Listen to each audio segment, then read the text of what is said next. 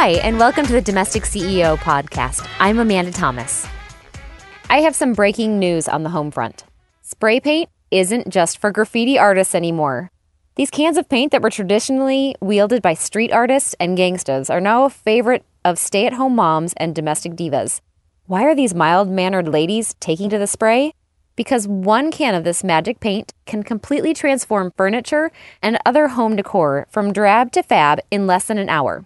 Plus, with a little practice, it's totally easy to use. If you've never used spray paint before, don't be intimidated. With these 3 tips, you'll be painting like a pro in no time. So get your cans, put on your painting jeans, and let's get started. Before we get started, though, I want to thank today's sponsor, Squarespace.com. If you're a blogger or are thinking about becoming a blogger, you need to check out Squarespace.com. They've just launched a brand new content management system, making Squarespace faster and easier to use to create a high-quality site or blog. The new Squarespace features mobile responsive designs with automatic scaling to any size device. Plus, they have more than 50 new features. For a free trial and 10% off your first purchase on new accounts, go to squarespace.com/CEO and use offer code CEO8. Now, back to the tips. Step number 1, prepare for painting. Let's be honest, using spray paint can be messy. Even the most experienced spray painter will have overspray and the occasional drips from the can. So, before you begin your project, make sure you have a clear, open space. All spray painting should be done outdoors and in an area that is shielded from the wind. This way you can ensure that the paint goes where you're pointing and not being blown all over your backyard. When you find your space, make sure to protect it with a drop cloth, fabric sheet, or giant piece of cardboard. Whatever you use doesn't need to be very thick, as the overspray paint won't likely soak through, but it does need to be big enough to cover a decent amount of floor space. The last thing you want when you finish spray painting a bunch of picture frames pink is to find that your patio floor now has a perfect pink outline of a corner.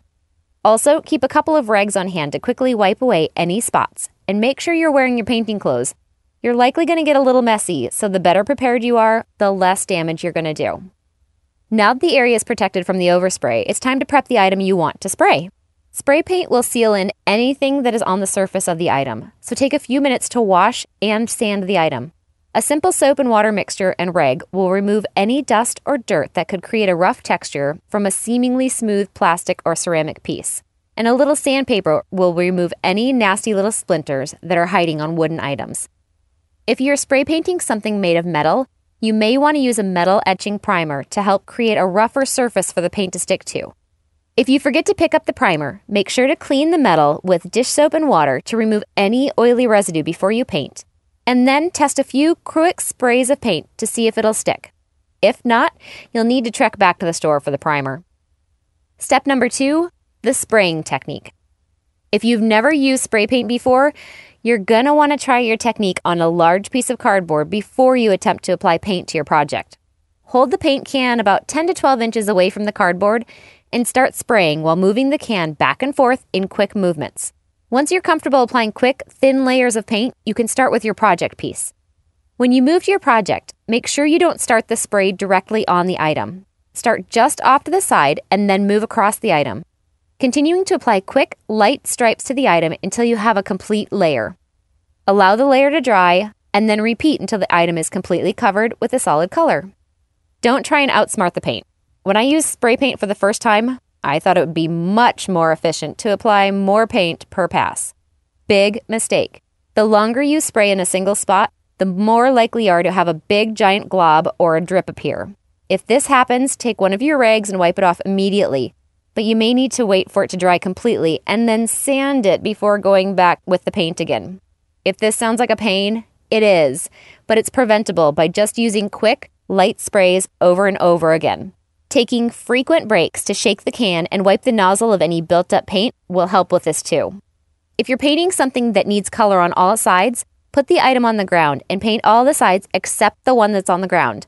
Allow it to dry for about 10 to 15 minutes, until it's not tacky or sticky anymore, and then tip it onto another side and paint the bottom. Whether it's a basket or a dresser, it doesn't pay to keep flipping the piece, so do everything you can and then move it once. Step number 3, finish it off. You're done as soon as the paint dries.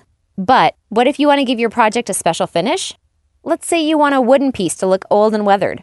To do that, simply use a fine sandpaper to lightly rub until little of the paint is worn off. Do this lightly until you have your desired result. If you want the opposite effect of a bright, shiny, new-looking product, grab a can of spray enamel and apply a final coat. Either way you choose to finish your product, you'll have an amazing result.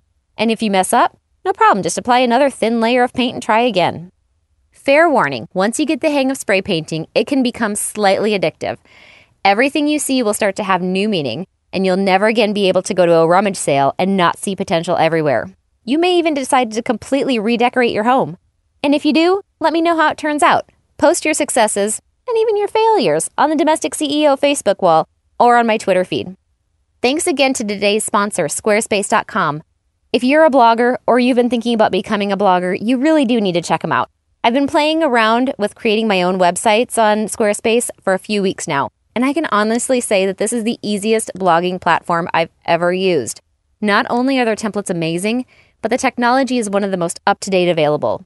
I mean, you can build one website and know that it will adjust automatically to fit on all mobile screens. Does your blog do that? I know mine didn't before I started here.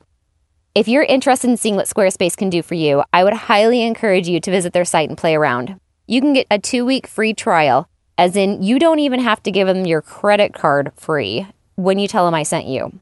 For that free trial and 10% off your first purchase on new accounts, go to squarespace.com/CEO and use offer code CEO8. Until next time, I'm the Domestic CEO, helping you love your home.